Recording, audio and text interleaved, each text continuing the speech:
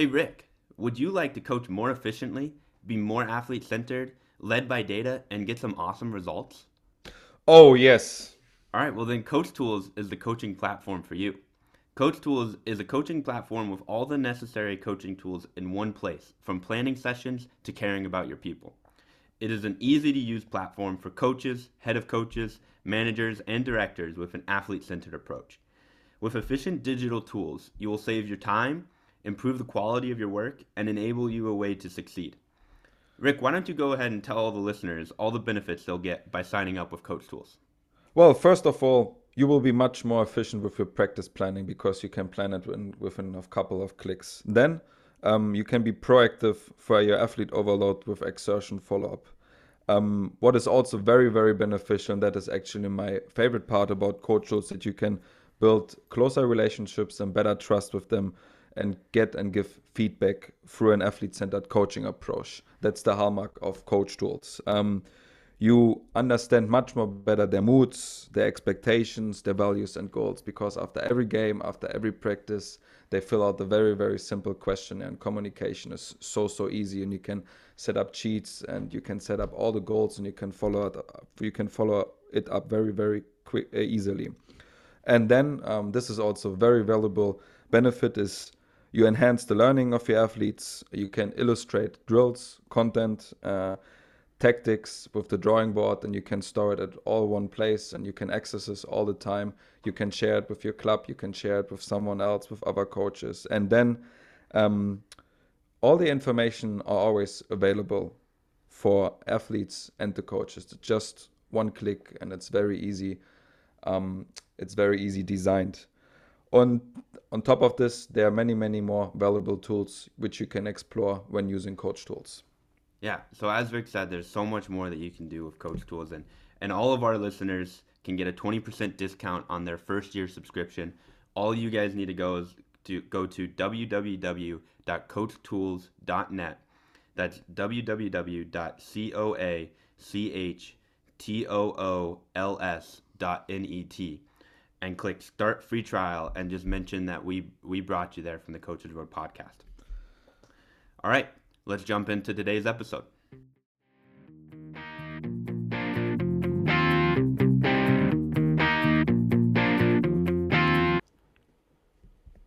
Hello, everyone. Welcome back to the Coaches Road podcast presented by Coach Tools. We are back from a summer of not doing anything. I know, Rick, you were working, but I was just visiting family and stuff like that. And I'll say that I was on the ice last week, and my feet hurt this week because I took so much time off. So, yeah, but anyway, Rick, how was your summer before we jump into today's episode? Oh, well, my summer was really good. I think it was very, very nice to be able to spend time home in Germany. I just wanted to say home in Finland, but I have not a Finnish citizenship. So yeah, it was very, very good to spend. I was 3 months in Germany. That was very, very good time there. And as you said, I was working a little bit, and now I'm very, very excited that I'm very happy that we can continue with the podcast. And I just moved, same as you, I just moved to Norway, and so far everything is very, very good. I think it's where we're living, it's a beautiful location, and I'm living very, very close to my both of my rings because as I said, I will work for two clubs. So I think it's a very, very good location, and I'm very happy. But let's see how things will develop in the future. And yeah, I'm excited that we keep on going with the podcast. How was your summer overall? Yeah, it was good. It was a lot of fun. Got to go to some cool places and see my friends and family and kind of take a little bit away from coaching, which was kind of nice for a mental reset before starting the new position here in YAR. And like you said, I'm really excited to be here now, and get on the ice with the kids, meet the other coaches, and just get started again and get the podcast going again. And just a quick note about the podcast logistics. We are both in new places, new apartments, new rinks. So there might be a couple bumps here and there as we get used to our new surroundings with the audio. And, my apartment isn't the most soundproof and things like that. So you might hear some background noises a little bit more than used to, but that's just kind of us getting figured out, what the best way to do this stuff is now in our new spots. But yeah, anyway, I'm excited to get going. So let's jump into today's conversation. We have on Steve Thompson, the USA Hockey ADM manager for goaltending. So he's in charge of the management of the and development of the goaltending program in the U.S. and in charge of the player development, the coach development, parent education, and everything that kind of goes into goaltending. And we talk a little bit about how he's supported in that role with, I think he said like 453 people placed around the U.S. with affiliations, clubs, things like that, that kind of help spread that message of goaltender development. But yeah, really interesting conversation and really looking forward to having Steve on the podcast. Yeah, also very, very happy that we had Steve Thompson on the podcast because we were talking about a very long time to get a goalie coach or goalie coordinator on the show to talk a little bit goalie coaching, because I think it's a very, very essential topic, and yet we are all not, or at least I am not very, very competent in goalie coaching, even though now we are coaching for a little bit, but it was definitely very valuable to get to know something that is possible to implement easily in your daily coaching in terms of a goalie perspective. And I think it's very useful and very valuable information, in my opinion. Yeah. Yeah, so let's not keep anybody here any longer. Let's kick it over to the main episode with Steve Thompson, the USA Hockey ADM manager for goaltending. And hope everybody enjoys and hope everybody has some action items to take away from today's conversation.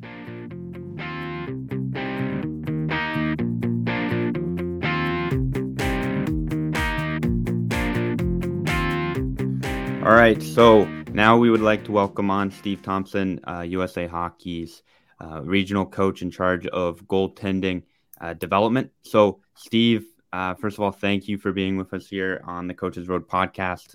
First episode back from the summer. We're excited to get back into it. But how are things? You're in Colorado Springs right now for some meetings in the Five Nations tournament. So, how is everything near the end of the summer here?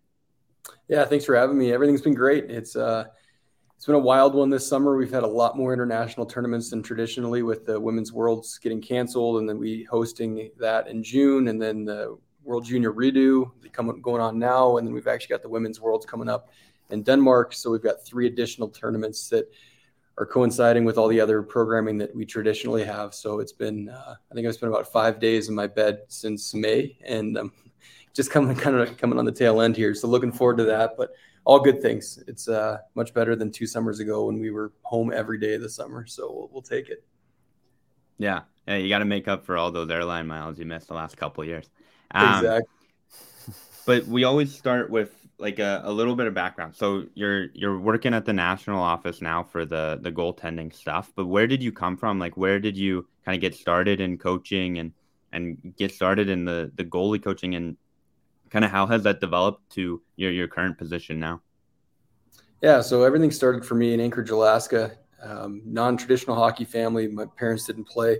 My dad was in the Air Force and got free tickets to the Anchorage Aces, which was the local pro team, and decided, heck, let's go to this thing. We got free tickets, why not? And fell in love with the goalie from day one. Brian Renfrew was the goalie. He's now a scout with the Winnipeg Jets, and he was the first star of the night. He had 50 saves. He had the cool paint job on the mask and all that, and was like, I want to be a goalie. That is awesome. And that's where it all started for me. I remember putting on, pillows on my legs and watching NHL Tonight and pretending to be Dominic Hasek. This was in the late 90s.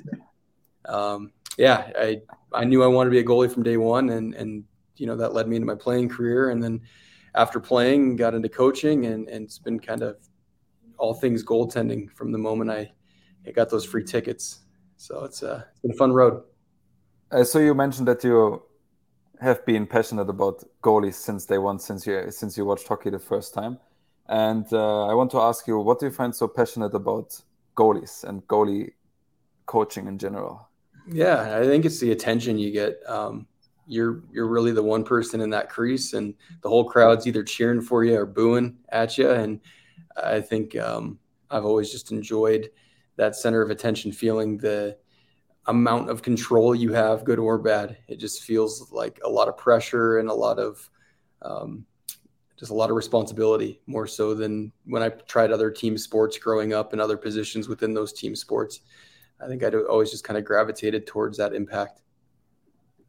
Yeah, it's always interesting to listen to hockey coaches and just kind of comparing, the view of a player and someone that's background is in just playing as an outfield player versus a goalie who has history in playing goalie and coaching goalies and things like that. Because, a lot of the times goalie coaches seem to talk about goalies as, like they're part of the team. They're either, just another player on the ice. But then sometimes, these the coaches that only have experience as a player, they don't talk that way. They kind of see it as almost a completely different sport.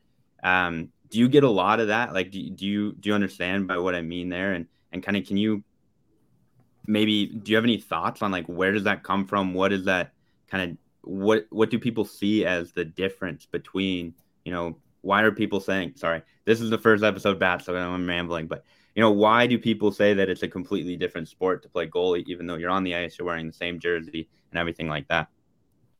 Yeah, I'm actually leaning more towards it being a different sport than of the mind that it is just the same thing. I think if you look at the physiology of the position, the challenges of the position, your requirements, it's very different than when you're a forward or defense, even as simple as just the muscle groups that you're leaning on and the athleticism that it needs. It's quite frankly very different. And even the pressures in a lot of ways, very different. So I think the more that we've learned in the past 5 years about player-centered environments and player-centered learning, I think we'd actually gravitate towards it being different more so than, it's hockey. Everyone's a hockey player. You learn the same things as everybody else. I think that's more of an old school approach that's easier to teach. If you've got a shorter staff and it's harder to be player centered and really give every individual what they individually need, then yeah, let's go with the blanket statement. But I think if you've got enough people pulling on the rope and you can look to what each individual needs, then you will find that it requires some different teaching methods. It requires some different attention.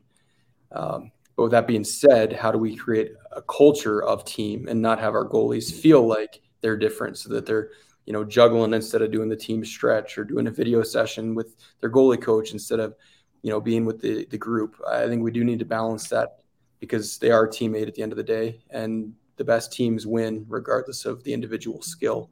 And so it's how do we give them what they need to be successful, but also give them that sense of team so that they're a good teammate to their buddies. Speaking about, especially you were mentioning here that goalies, they have totally different skills they need in the game, for example, than forwards and defensemen, for example. And this is also something I've been, I had in my mind also very often, that, for example, and I think this also concerns me, because I really need to say I'm not very competent with goalies. So I think, and I think there are a lot of other coaches who feel the same way. I think and overall, then to simplify my question very, very much is that for coaches like me who are not so competent in goalie coaching, how do you can actually help the goalies to become better if you don't have access to a goalie coach? I always ask coaches, when you're identifying what you're trying to work on with your forwards and defense, what's your process look like? Do you identify a problem first and then work backwards as to how that problem started? And I most of the time I talk to coaches about it, they don't really recognize the process that they go through because it's so natural to them. They played the position. They recognize that the gap was wrong with the defender. They can easily identify that issue. They can figure out some solutions to that problem, and they can teach it in a more simplified way for their athlete to learn it. And I find that if they use that same rubric, but just apply it to the goalie position, that they're equally as competent with doing that. Whether it's, depth management, to me, that's the same as a gap for a defender. They might not know why they know, but the goalie's way out of the net, too far, backdoor play, net's wide open.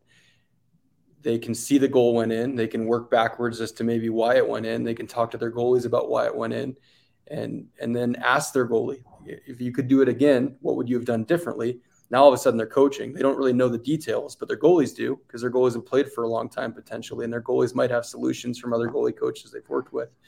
So I always encourage coaches just to work backwards, think about what the problem was, work with their goalie, ask questions as to what the goalie thought went wrong, and then work together with that athlete to build a solution.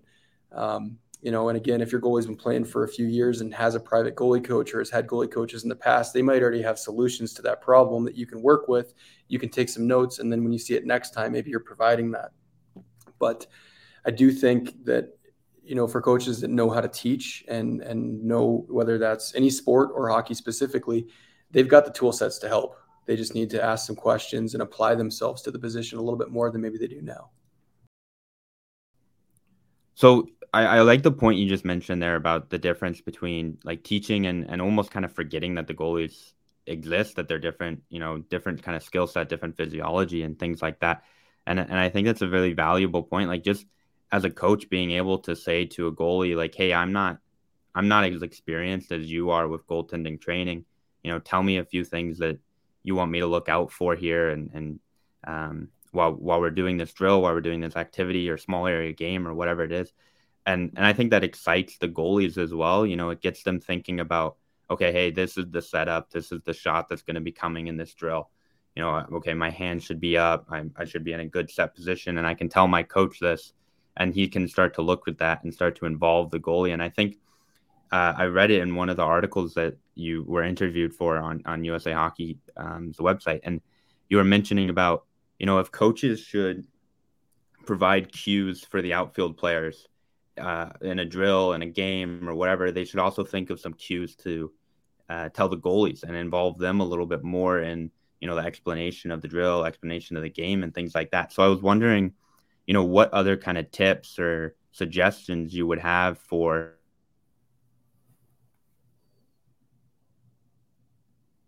their practice, their creating drills, creating activities. What are some of the things that they can do to think about the goalies more and include them more in the practice? So I would encourage any coach to take a bronze level goalie coach certification, because that's really going to give them the baseline on a lot of the details that I'll share briefly here. And anybody can access those through the general coaching clinics that USA Hockey provides, and you can filter it to the bronze level clinics. And then all those are going to be posted on September 1st. So anybody that's looking to take those, you won't see anything until September 1, then you'll see all of them. And there might be some ones that are added late, but for the most part, all the clinics that are going to be held through the calendar year will be posted on 9/1. But we talk about the 6 fundamentals of goaltending in those clinics, and that's kind of a nice foundation for coaches to lean on. So number 1 is stance. If you can identify a healthy stance for your goalie, then that's no different than any other sport. Whether you're, doing a back squat, there's an optimal position for your body to be in, to be powerful, to be mobile, to be agile. And from there, skating, there's an optimal way to move. And then from there, positioning, there's an optimal spot to be in. Then to save selection, there's a save that's going to help you make the save one, but then retain the save or put it into a safe place. Next is going to be rebound control. Again, how do we manage that puck once it gets to us? And then lastly is recovery. How do we get back into that, spot to restart that wheel? And you can kind of see at some point, one of those spokes is going to break on that wheel. You may let a goal in, and your first instinct, let's say it goes in top corner to the glove. You think it's hand-eye training. So you're throwing balls off the wall and you're catching the ball just fine. You're thinking to yourself, well, heck, why does the puck keep going in? I seem to be seeing all right. I went to an optometrist. I can see I've been throwing balls off the wall, playing catch. I can catch. But at the end of the day, if you weren't in the right spot, then if you're, 3-4 feet off your angle, that net's wide open. Your arm is just not long enough to catch that puck, regardless of how you can visually track it.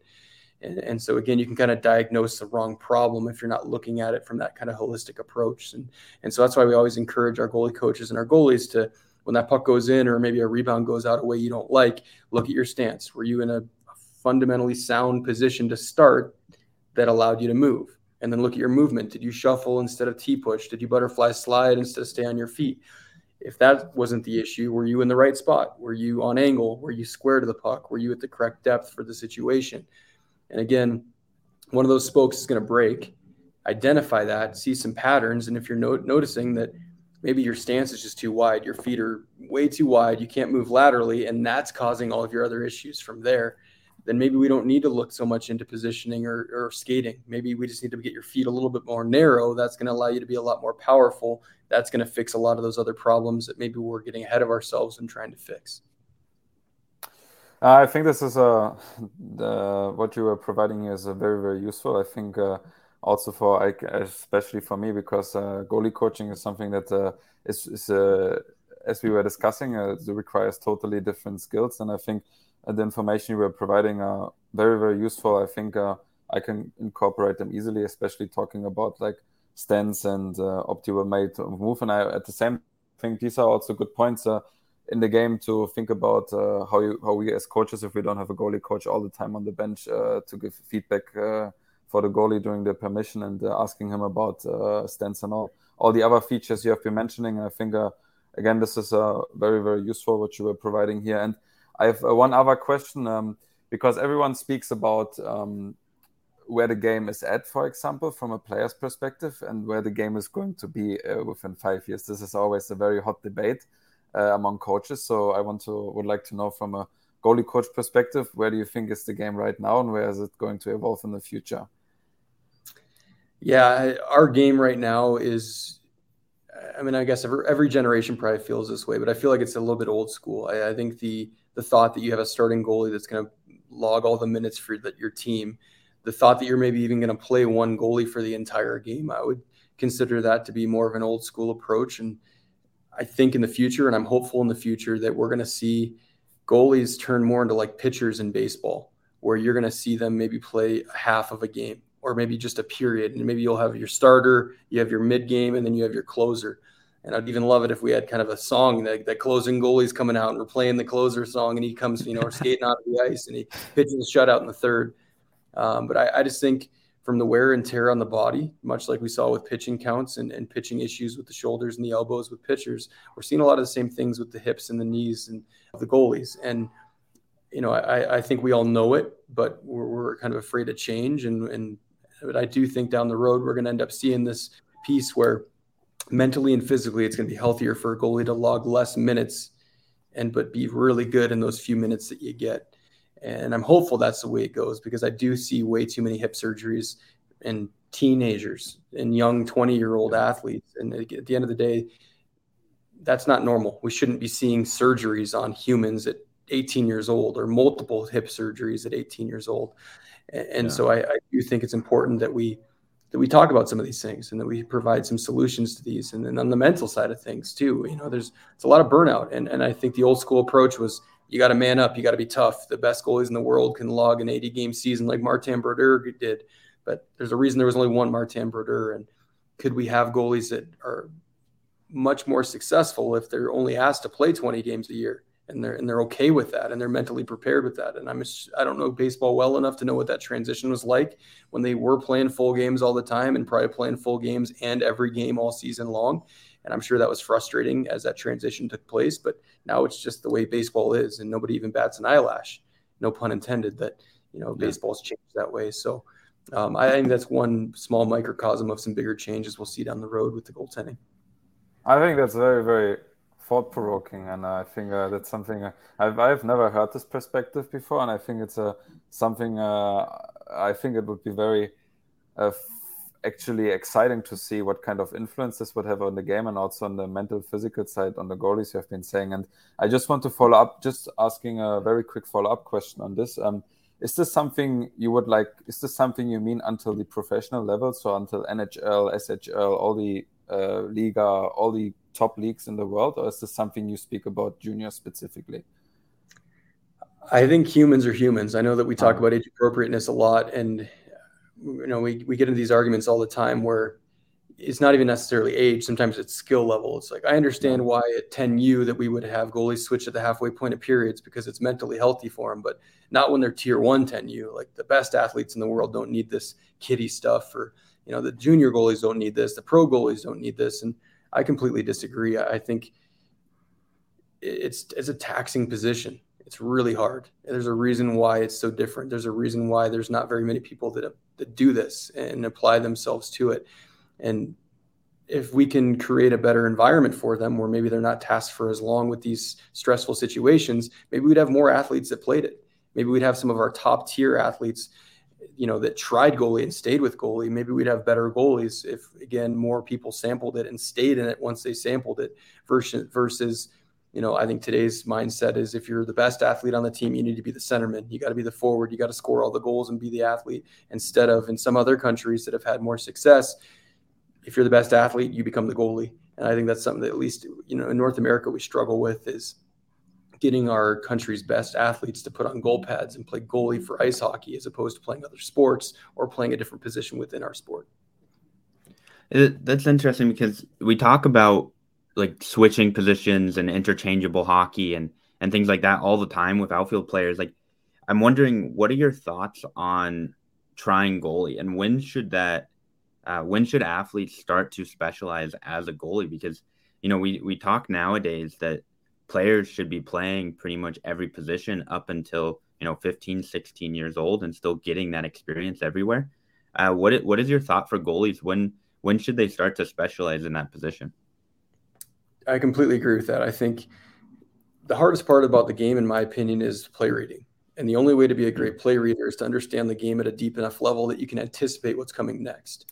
And I think when we specialize specifically in goaltending too soon, you just see the game from that one perspective. And it does lead you to have great skills. You can skate better than your peers because you've been doing it longer. You can get into position better. Maybe your reaction skills are better, but maybe you can't think the game as well as that other athlete that played multiple positions longer and played other sports longer, because you've developed a more broadened athletic perspective. And I think those are the ones that actually end up elevating amongst those that look great early, because, again, they have more time in net.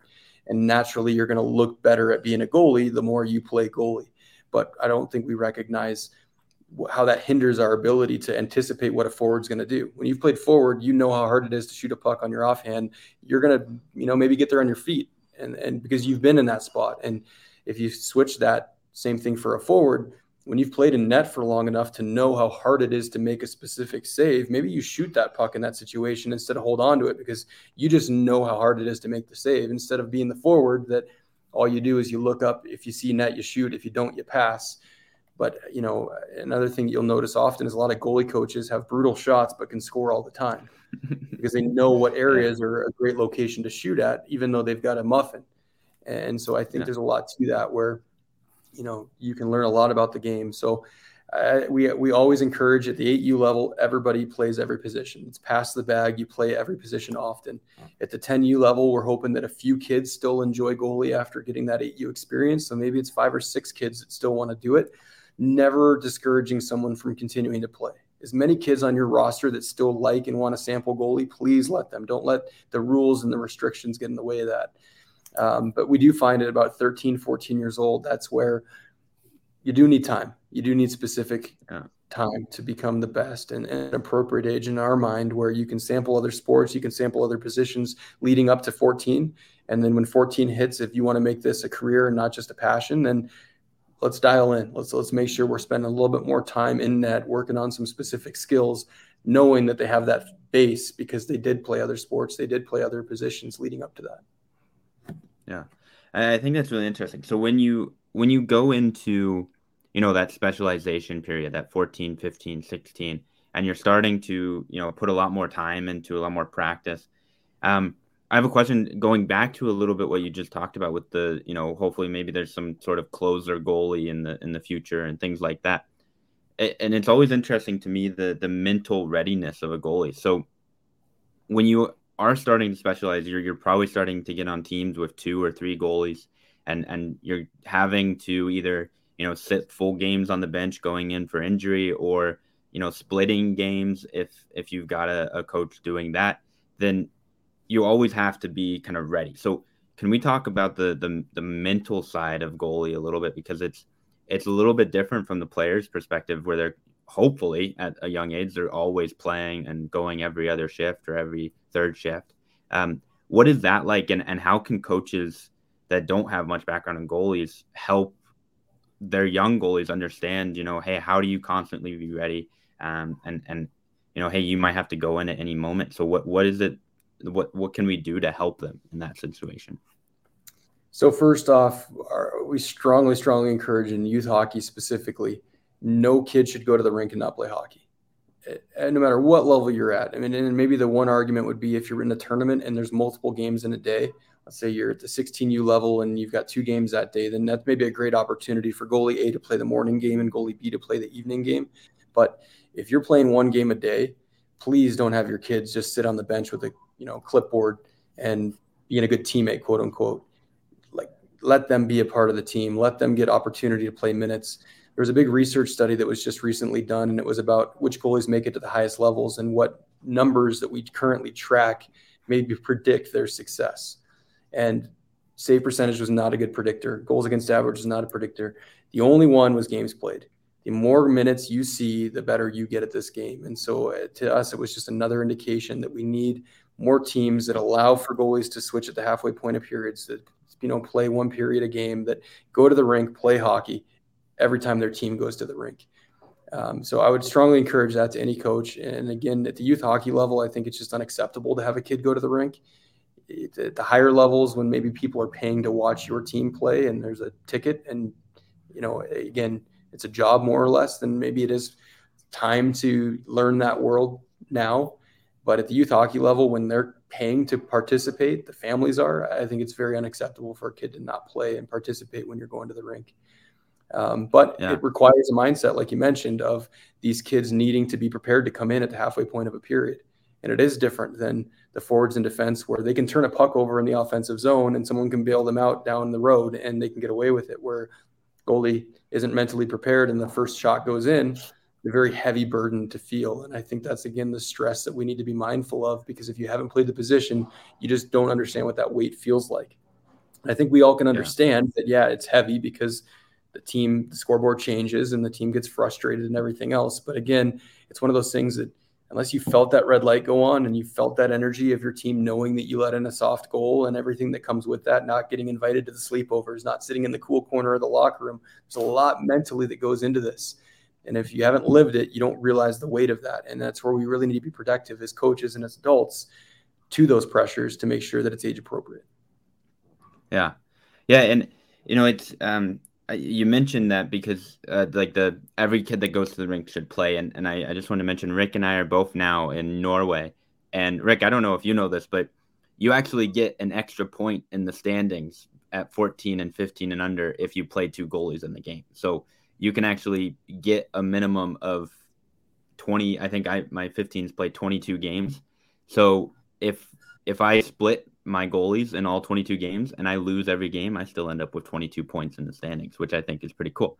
Interesting. But I think it's their way of incentivizing that, like, hey, if you bring two goalies, you play two goalies. And I'm not sure if it needs to, hopefully it's not like one goalie can play 40 minutes and the other goalie can play 5 minutes and you get a point. Hopefully it has to be relatively even.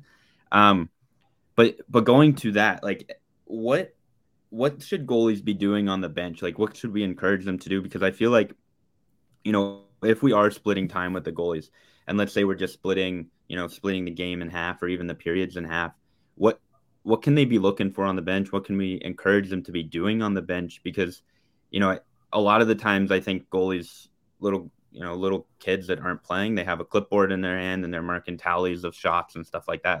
Is that good enough to keep them engaged in the game, or what can they be doing from the bench that will maybe help them understand the game a little bit better?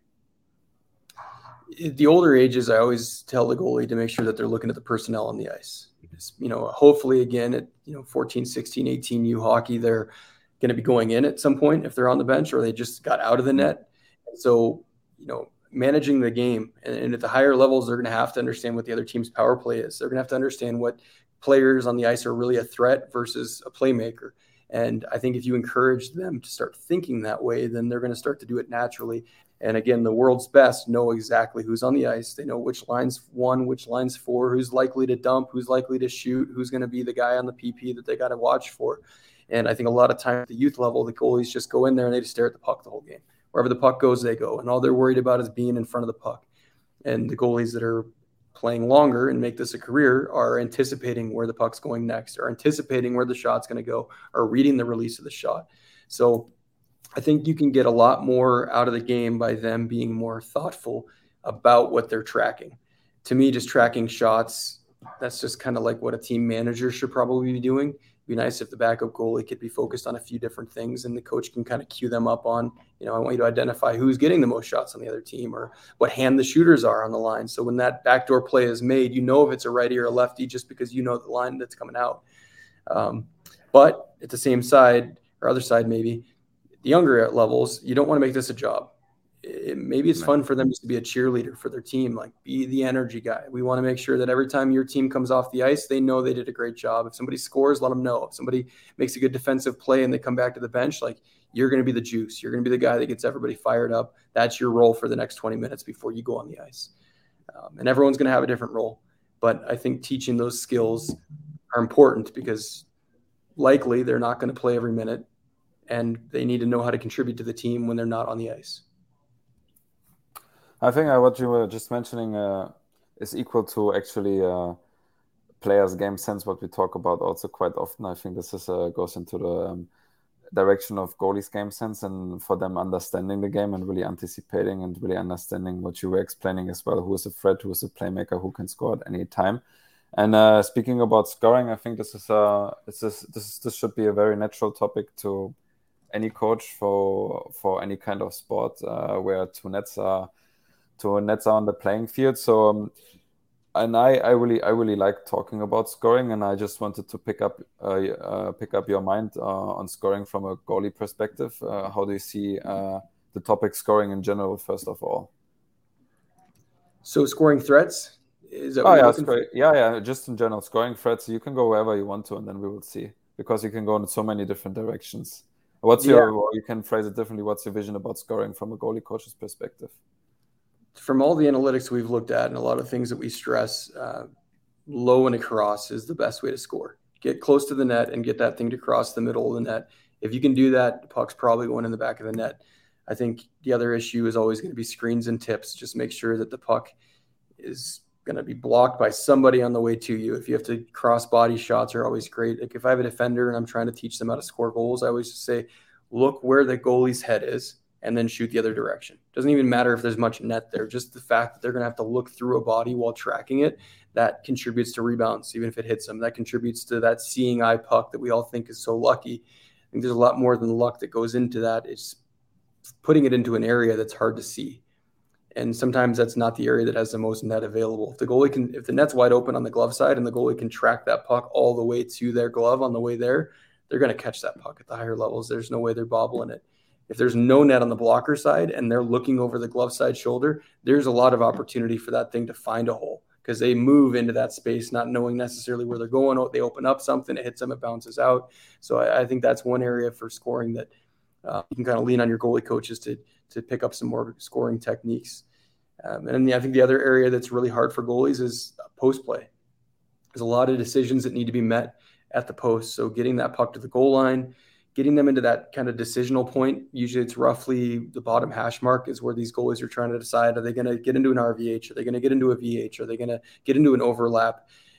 That's a tough time for a lot of younger goalies or less experienced goalies to know what they're going to do. And if you can shoot the puck or pass the puck right at the moment that they're trying to think about that transition, you can catch them off guard. And I think that's where you see a lot of those quote unquote bad goals going in from low sharp angles, whether it's a top corner or a rebound or they get frozen outside of the net and that backdoor play is way more wide open than it should be. It's because that play was made right at that decisional point. And although it looks like an easy goal, there was a lot going on in that goalie's mind, and that's what made it so hard for them to read.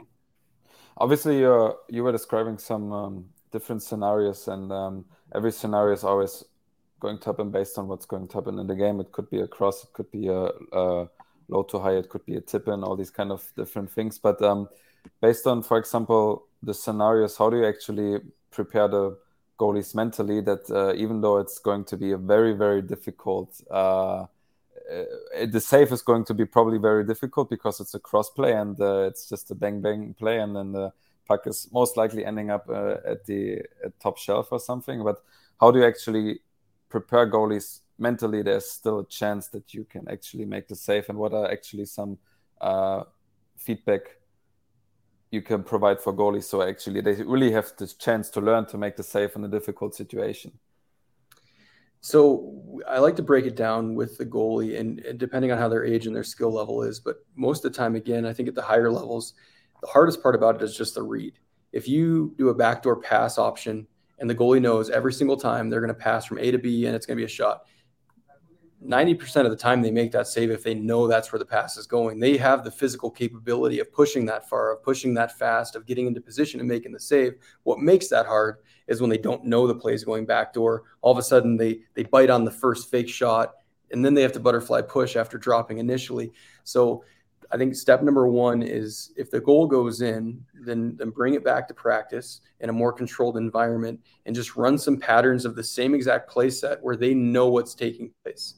And if they physically can't get there, even though they know that's what's happening, then that's an opportunity for us to work on the foundation, work on their power, work on their edge work on whatever their depth management to get them to be able to make that save next time physically. If they can do it 9% of the time when they know what's happening, then that's a cue for you that you're physically capable of this. Now, what reads do we need to make next time to anticipate it? Because clearly you can get there. So it's not a matter of if, it's when, it's how. And again, that's where it comes down to reading the stick language, reading your defensive pressure. Like, is that even an option back there? Should we even be worrying about that? Or is your defender taking it? This is a team game, and I think that's where that team element comes in. And so, again, if you figure out that physically they can do it, then let's work on the reads. Let's work on working with our team. I'm going to stop that shot on the strong side. Defenders, don't even worry about that. I've got that puck. You need to make sure that puck doesn't get across, because I'm not going to be worried about that backdoor play. I'm only going to be worried about the strong side. Or, it's different ways to go about it, but physically figure out, can they make it? If they can, let's work on the reads. If they can't, let's work on the physical side. Yeah. Sorry. So that has me thinking, because USA Hockey has come out a lot with the idea of the constraints-led approach in their clinics. I believe it's in levels 1, 2, and 3 now. I'm wondering, from a goalie's perspective, when you're thinking about a goalie drill, whether it's skating or a save drill or anything like that, how much does the same idea of the constraints-led approach apply in those drills? You just mentioned about the reads. If they know it's coming, they can make the save a little bit easier. So how do you add in that kind of realistic kind of game element into your everyday goalie drill, if you understand what I mean there? For sure. No, I think that's one of the biggest problems we have in goaltending, is that many times the goalie training is one coach and 3 goalies, or you name it. And there's no options for reads, because at the end of the day, I can't be in 2 places at once. So I can't fake a pass and then shoot and pass it to my other version of myself, on the dot line. So a lot of the issues we run into is that it has to be a pattern. I have to have a goalie T-push off the post to me, and then I have to shoot, because I don't have any other options to make it more game-like. So I always encourage goalie coaches to get shooters out there, to get defenders out there. What makes this game hard, again, is the reading. Don't tell your goalies what's happening. Make your drill simple enough that they don't need to know anything other than stop the puck. And then your job as the coach is to create those patterns of passing, shooting, so that they have to read when it's going to be a pass. They have to read when it's going to be a shot. And we need to control that environment enough that they get enough repetition. So if I'm really trying to work on that post integration and the decisions made on that post, I need to make sure that I'm not shooting a ton from the point, because that's not the point of the drill. I don't want them just to be seeing point shots. I want them to be making decisions on that post. So you almost need to be the puppeteer with your shooters, and you're making sure the shooters know, I need you to get to this post, and then I need you to make a decision on either passing to the back door or shooting on the short side. And if you see that the goalie is excelling on that short side save, then encourage that shooter to pass it more often to the back door. If you've seen they're struggling on the post save, maybe don't have them pass to the back door as often, because you really want to see these kids work through that challenge of that post save. And so that's where I really see the future of goalie coaching going, and in coaching in general, is you're creating this environment that's going to produce decisions. And it's your job to find enough variance in those decisions that it's game-like, but enough consistency in those decisions that they actually get some meaningful reps. And practice right now is just too varied. You got one kid that goes bar down, short side high. The next guy goes 5-hole. The goalie never gets to work on that short side save, because there's so much variance in every single shot. There's not enough repetitions. So we have to find this balance of getting enough repetitions for them to learn, but enough variance for them to not know what's coming next. And that's really the challenge of coaching. Yeah, and also in terms of you were describing, for example, or giving examples for goalies going from post to post, and obviously you need to go from post to post. You were also mentioning during the conversation, and that goalie coaching is in general, the position of playing the goalie is physically different than the position of playing being a player on the ice, for example. So I just would like to understand from your perspective, what are some very, very, very essential physical aspects in order to play goalie? I think flexibility is an obvious one that's very different. Normally your goaltenders are much more flexible than your forwards in defense. So that's an area that's going to be great for being able to make that abnormal save, but also injury prevention. The goalies that are more flexible put themselves less at risk of injury when they do, end up having to make a big time save, or somebody falls on top of them when they're in a butterfly position. There's a lot of injuries that take place, but for those that are more flexible, it takes less, obviously tension on the muscles and the tendons and everything else that ends up getting destroyed. So that's an area that I can't stress enough for our kids. And then I would say, again, as much as there is variance to what they need, it's still a baseline of athleticism and strength that they need. So I do encourage a lot of these goalies that at those younger ages, those developmental years, your job still is to make sure that your core is strong. It's your legs, it's your hamstrings, it's your abs, it's, those lower body. That's going to be your prime movers that you need to develop strength in. And then as they get older and they've developed that base, then you can work on some more unique things, whether it's the lateral bounding or, the quick stops and starts in a much more anaerobic than aerobic, and again, if you just look at the work-rest ratio for goalies, if you looked at the explosiveness needed for those short, quick bursts of speed, that's different than maybe the player that's going to be sprinting down the ice. Yeah. That's where, again, I think if you look into strength conditioning, they would train a basketball player very differently than the hockey player or than a gymnast, because the work-to-rest ratio and the anaerobic versus aerobic exercise that's required to be successful is very different. And that's where I do think if we're going to take this one step further, we probably need to look at these things for positions and find out that, maybe the bag skate with the goalies isn't really that representative of what we're trying to actually do in net. Granted, bag skates are kind of old school and we're probably not seeing a lot of that in general, but at the end of the day, the conditioning that's required is going to be different. And why would we want our goalies to waste time and waste energy on a conditioning that isn't actually going to be representative of what they need to do in net? And again, when you're short staffed, it's hard to have a very unique plan for everybody on the team. But when you have the staff, and we still see teams at the highest levels that have enough hands on deck to do it the right way, that's where it is kind of disheartening to see that we still do this blanket approach that's easier when you don't necessarily need that. All right, so Steve, that brings me to something we were just talking about before we started recording, and you were telling me how over the summer you had some conversations with, sorry, I'm forgetting his first name, but Magnus from Sweden, and he has a similar role with the Swedish Ice Hockey Federation that you do with the U.S. Federation. So, and how he kind of approaches it from a top down. So they get their top clubs, if I'm remembering correctly, their top guys to do it, and it kind of floats down into the youth levels, into the grassroots levels. So can you talk about that and kind of how that's kind of changing your thinking and kind of how you kind of want to go forward with those conversations? Yeah. So one of my favorite parts about this job is the networking that we're able to do and the platform it gives you to speak to other goalie coaches across the world. And this summer I got to work with Thomas Magnuson at a global goalie retreat.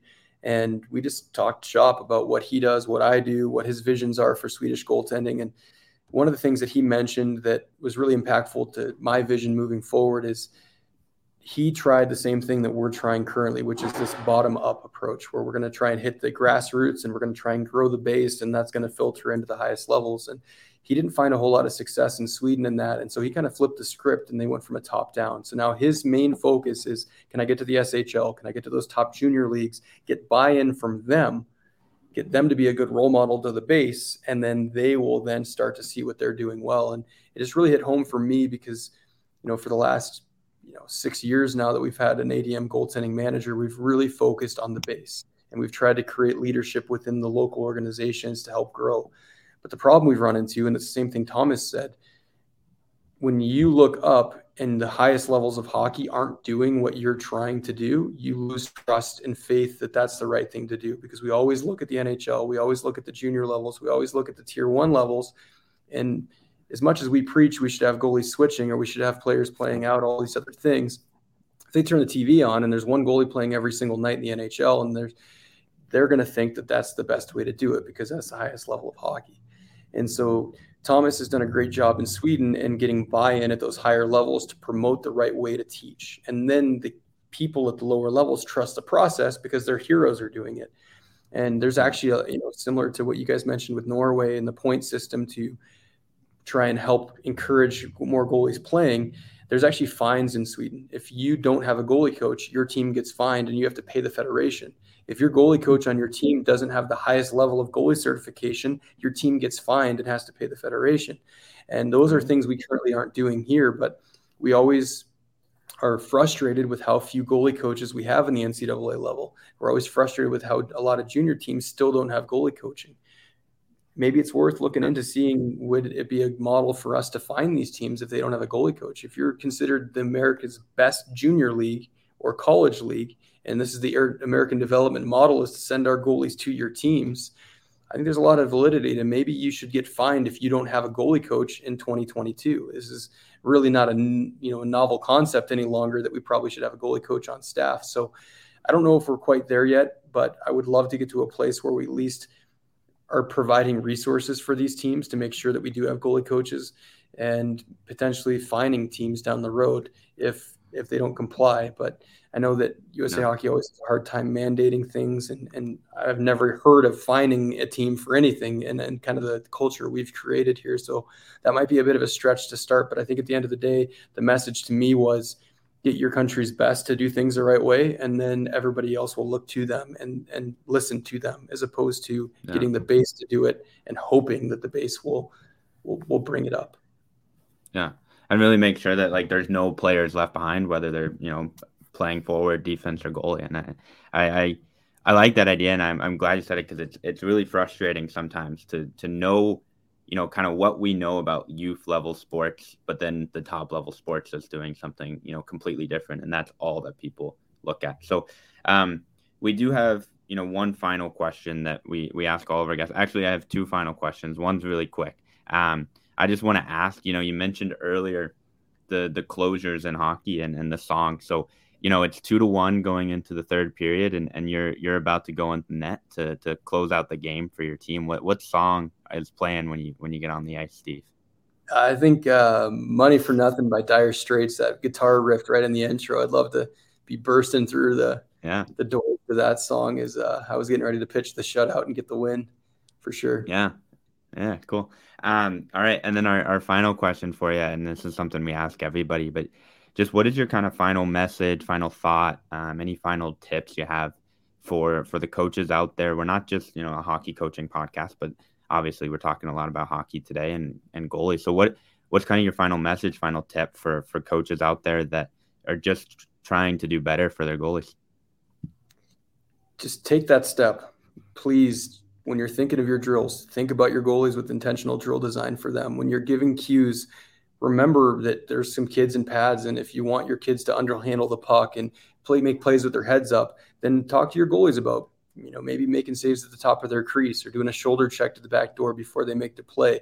Just remember that there's kids there that play that position, and that we need to give them as much attention as everybody else on the ice. And again, it's harder to remember that when you didn't live that world, but everybody who played the game knows hockey well enough to know a few tidbits. And if you don't, ask your goalies when you're designing that drill, go to them and say, what makes this hard? What about this drill is challenging? What things should you focus on with this play set? And let them come up with it. And then again, that you can ask a lot of questions. And at the younger levels, they might not know as much, but they still might give you an answer. And then again, take that bronze level coaching certification course. Reach out to me through email. I'm always happy to provide some resources. We've got a lot of great people. I guess one thing I will say is that we've got 453 goalie representatives across the country that are appointed to either oversee a district or an affiliate, or just, kind of help out. So odds are, no matter where you live across this country, we have somebody in place that can help you locally. So ask us. Go to usagoaltending.com, look at GDCs or the goaltending development managers, and there's a list of everybody, where they're located, what their email address is. And there's resources out there. I think you just need to know to ask and apply yourself to it. Great. Well, Steve, thanks for putting up with a couple novice goalie coaches like Rick and I. I'm sure it wasn't the most engaging goalie conversation you've had, but it was fun for us, and it was great stuff for us. So thank you very much for joining us. Yeah, no, you guys are rock stars. I'm excited to see, the next national camp when we run into you guys running some goalie drills in practice. That'll be a dream come true for me. So yeah, I'm signing up to join Goalie Nation for those camps next summer. There we I go. think I like it. that's my plan. Yeah. Awesome, fellas. Well, I appreciate the time.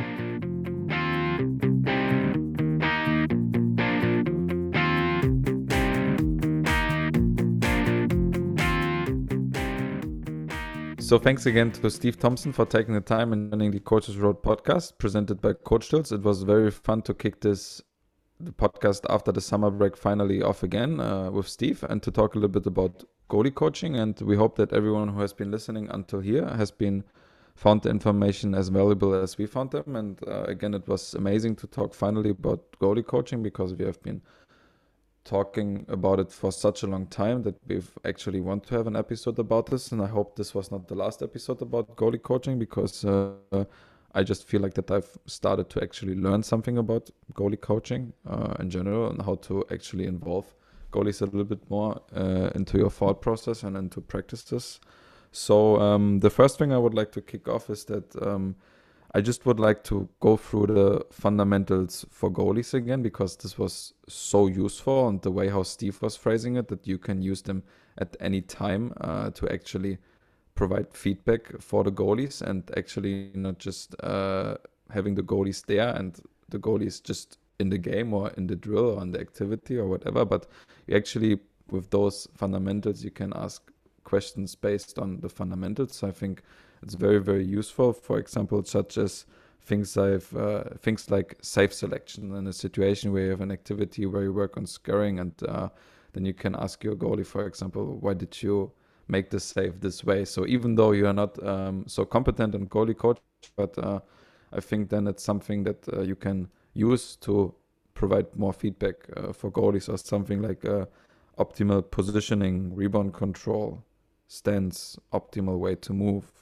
recovery. All these things are very, very useful, and I think it's super convenient to actually implement this into practice.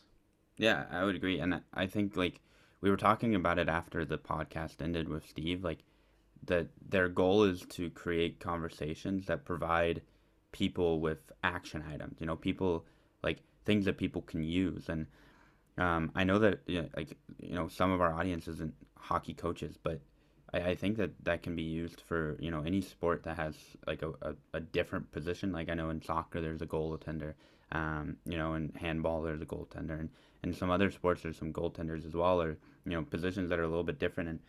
And just being able to, step outside of your comfort zone. Like, being a coach, you probably have some background playing that sport in a certain position. And so being able to step outside of that comfort zone and be able to, involve everybody in your team with your feedback, with your cueing, and things like that. Like, I think that's the biggest action item I got from Steve today. And I'll say that we recorded this on a Wednesday night. And on Thursday morning, I was working one-on-one with a goaltender. And I asked him, and he's one of our older goaltenders at the new club. And I asked him, like, hey, take it. Like, what do you want to work on today? What do you want the drill to look like? And then I just performed the drill, and when I could see that he let one in that he was kind of, upset about or wondering why, I would go up and say, like, hey, what happened there? Like, why'd that go in?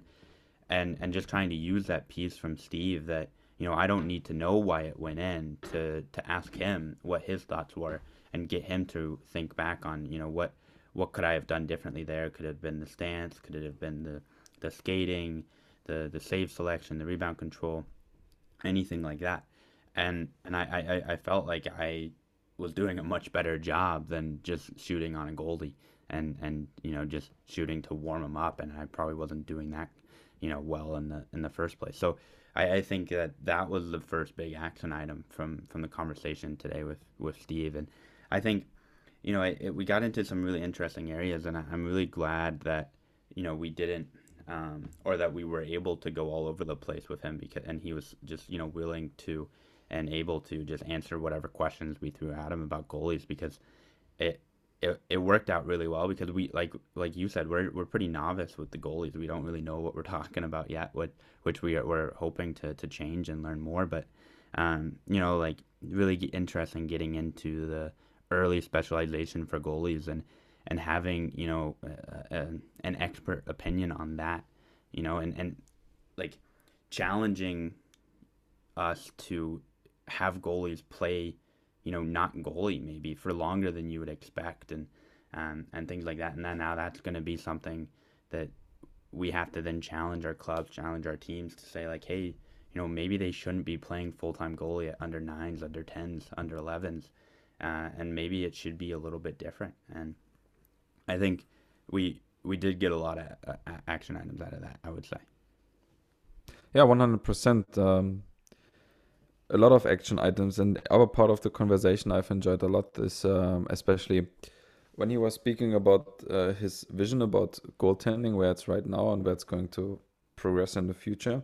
I think it was something I did not expect at all, because he was saying that technically that one goalie in the game is more or less an old school approach, and that he would like to see in the future at some point that you start with a starter, then you have goalie in the middle coming in, and then you have a closer at the end. So you have technically 3 goalies playing one game. And then the reason why he was explaining this is even more makes even more sense to think about, because he was mentioning that because if you play 60 minutes of goalie, I have no idea how it feels like to play 60 minutes of goalie, but you need to imagine that the goalie is 60 minutes on the ice, and maybe you have a game where you play a lot of defensive zone, so the goalie is moving all the time, and there's a lot of hips involvement, all the kind of physical muscle groups that are dangerous for goalies, more or less. And the reason why he was mentioning this is that he thinks that this would first of all, the goalie would be in a better physical shape. They would be much better able to perform when they play, and they would be much more healthier from a mental and physical standpoint of view. So I think it's a very, very interesting viewpoint and a very interesting vision, and let's see, maybe at some point it will be picked up. I think definitely in youth coaching it's something that can be implemented, and it makes sure that actually goalies also share ice time, and not someone is taking all the time. One goalie has a starter and one goalie is playing in U14 the entire season, and the second goalie is playing like a game or something. I think this also makes sure that the goalies get to play a bit more. Yeah, and I really liked the piece from Steve, like when the goalie is on the bench, and whether you're splitting periods, splitting games, however you do it, when the goalie is on the bench, like how do you keep them engaged in the game? How do you keep them learning? And at the younger ages, like Steve said, it can be just be a cheerleader, high five your teammates, keep them positive, stuff like that. But when they start to get older, they can start to analyze the game more, analyze the personnel on the ice. So when they're in the game, they know that, hey, when this line's on the ice, there's going to be a left-hand shooter on the right side for a one-timer, stuff like that. Like, I think that was so interesting, because a lot of the times I've done it before, you hand them a piece of paper and say like, hey, count the shots, or I used to have the goalies count the passes that we made, which did not help them at all. And things like that. So, that right there is something that's so useful, because, a lot of the times it is just, you just sit there and open the door, or you just sit there and tally mark the shots that go against your teammate or something like that.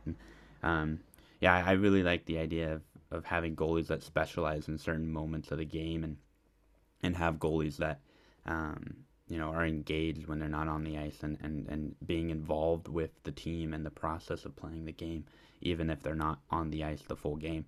And one thing that we talked about in the episode for me that was really interesting was when we were talking about the constraints-led approach with goalies, because when I look at a lot of the goalie drills that I've seen and a lot of the ones that I've done, you look at the just the shot, and it's just coming from the same spot all the time. The goalie is expecting it, and they know where the puck's going to go. They know where, what they have to do to make that save. And it's really mentally, I would say, mentally simple for them.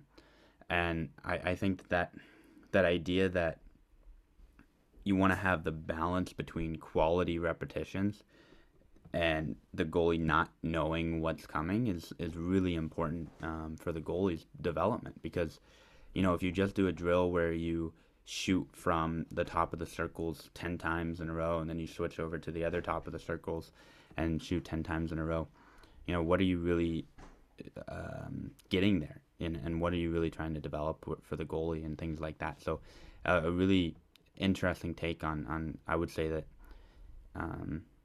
goalie drills are probably the most, I don't know, they're so interesting. They're the most like blocked drills, but it's just kind of accepted that they are blocked drills kind of thing. I'm not sure if that makes sense, but Yeah, and they're very challenging to design because, yeah. as Steve was mentioning as well, how do you can create like a scenario where the goalie actually has to save a puck that is an unpredicted puck.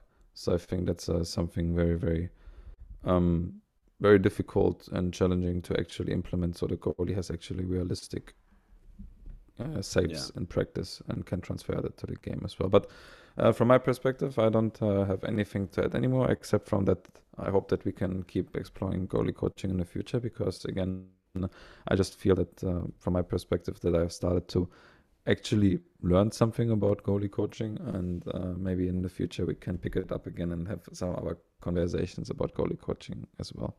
Yeah.